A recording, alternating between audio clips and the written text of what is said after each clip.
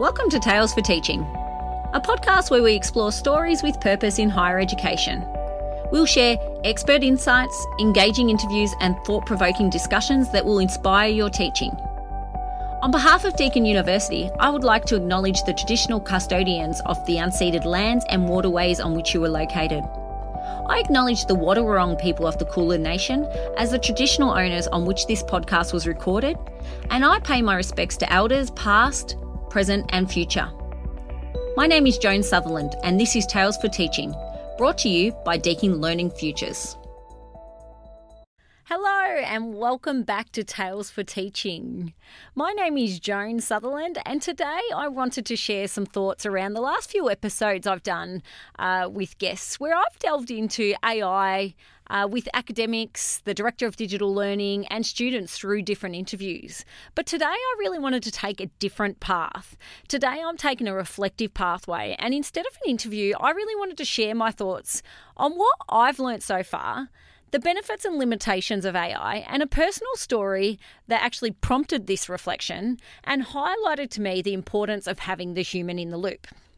So to get started, let's revisit AI in higher education. So we know, and we've seen many of them, there are so many different benefits of using AI in teaching and learning. We heard from Dr. Lucinda McKnight and her experiences of digital writing and the need to use different tools for students, and the need to teach our students different forms of writing. We also heard from Associate Professor Trish McCluskey, who shared with us how she uses ChatGPT and openly reflected on the benefits but also the limitations of AI.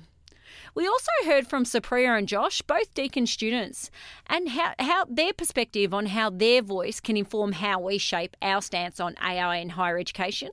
And they also shared with us their excitements, but also their challenges with using AI. But how is it used? So we heard that AI was used from brainstorming to generate ideas, to analysing and summarising data, to identifying patterns to enhance and support a process. It was really like having a critical friend with you. We also heard from our guests that there are efficiencies. As Trish mentioned, there are many ways to streamline tasks, manage content and teach our students how to effectively use AI in their day-to-day work. New ways of working was also mentioned, as was highlighted by all interviewees. AI is an opportunity to find new ways of teaching, new ways of interacting. The innovation that AI brings can really transform educational strategies and support new ways of working that we never knew existed. But although there's some great things happening with AI, there's still some limitations. And there were excitement of the different opportunities AI brings, but we also didn't have the rose-tinted glasses on the whole time. We know AI has its limitations. Data privacy was one that was brought up. Another that was highlighted was a digital divide. Can all students access the AI to support them in their learning? And what about the bias and hallucinations that come with AI? Can we trust it? And how do we teach students to critique these?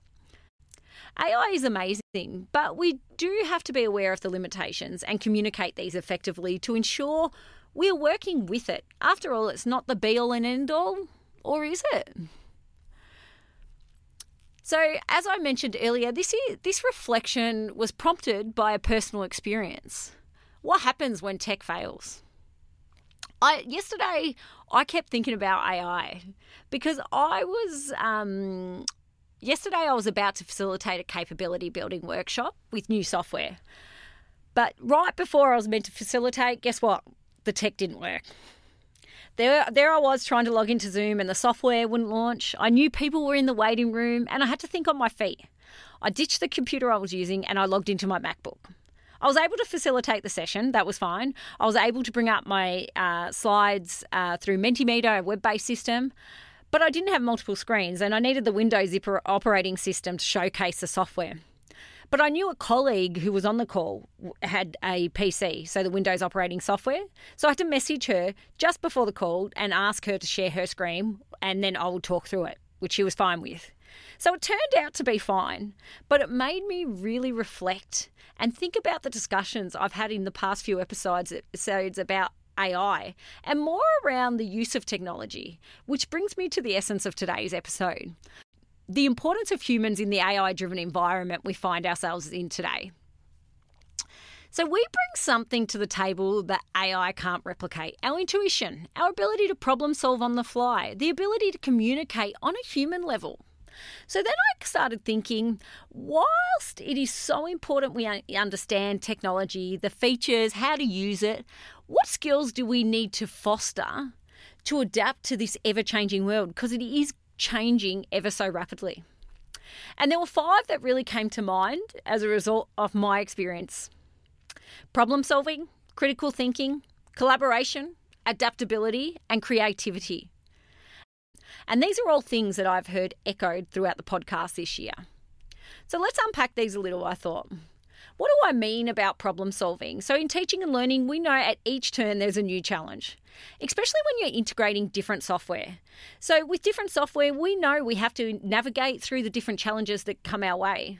So to do this, I think about thinking on the fly. What's the problem? What are the potential solutions? How can I address this problem? In my instance, it had to be really, really quickly. And luckily, I was able to do that. Then I think about critical thinking. This is probably one of the most important skills I hear echoed throughout the conversation with AI. The need to analyse and evaluate information. How do we actually do this? How do we teach critical thinking? Are we teaching critical thinking? We need critical thinking to constructively tackle information. And how do we instill these skills in students? Then collaboration. I've heard AI being a guide on the side, and this can be part of collaboration. But if you think about it, and you would have heard this before, none of us are as smart as all of us. So collaboration is about bringing diverse perspectives together, forming connections, and building relationships with others. But do these others have to be human? Something I'm pondering. The ability to adapt.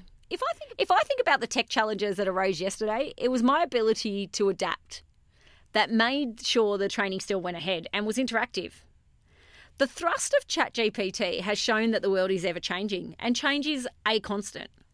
So being able to pivot and adjust to new challenges is an invaluable skill set. But how do you teach this? Then I think about creativity. This has been spoken about umpteen times, the ability to think outside of the square. This is a skill that we use to come up with innovative solutions or different solutions, whether that be technical or pedagogical. We're creative in teaching and learning all of the time. So then I think, why does this matter? Although there is significant focus on what AI tools are being used in teaching and learning, specifically higher education, we also have to consider what other skills we are building with the students. So highlights for me, our focus needs to be on many skills in addition to the technical side. So as I conclude my reflection today, I hope I've highlighted that this is multifaceted and increasingly complex. But it is so important that we keep humans in the loop and we understand our superpower. Our ability to address challenges. It highlights for me that it is integral that we foster an environment that encourages problem solving, critical thinking, collaboration, the ability to adapt, and creativity. By teaching these skills, we may be able to better equip students to effectively use AI tools now and well into the future. So with that, I would like to leave you with a thought.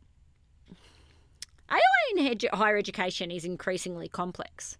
So how do we support students and staff to build these skills, build these other skills that are definitely needed to effectively use different technologies well into the future? Thank you.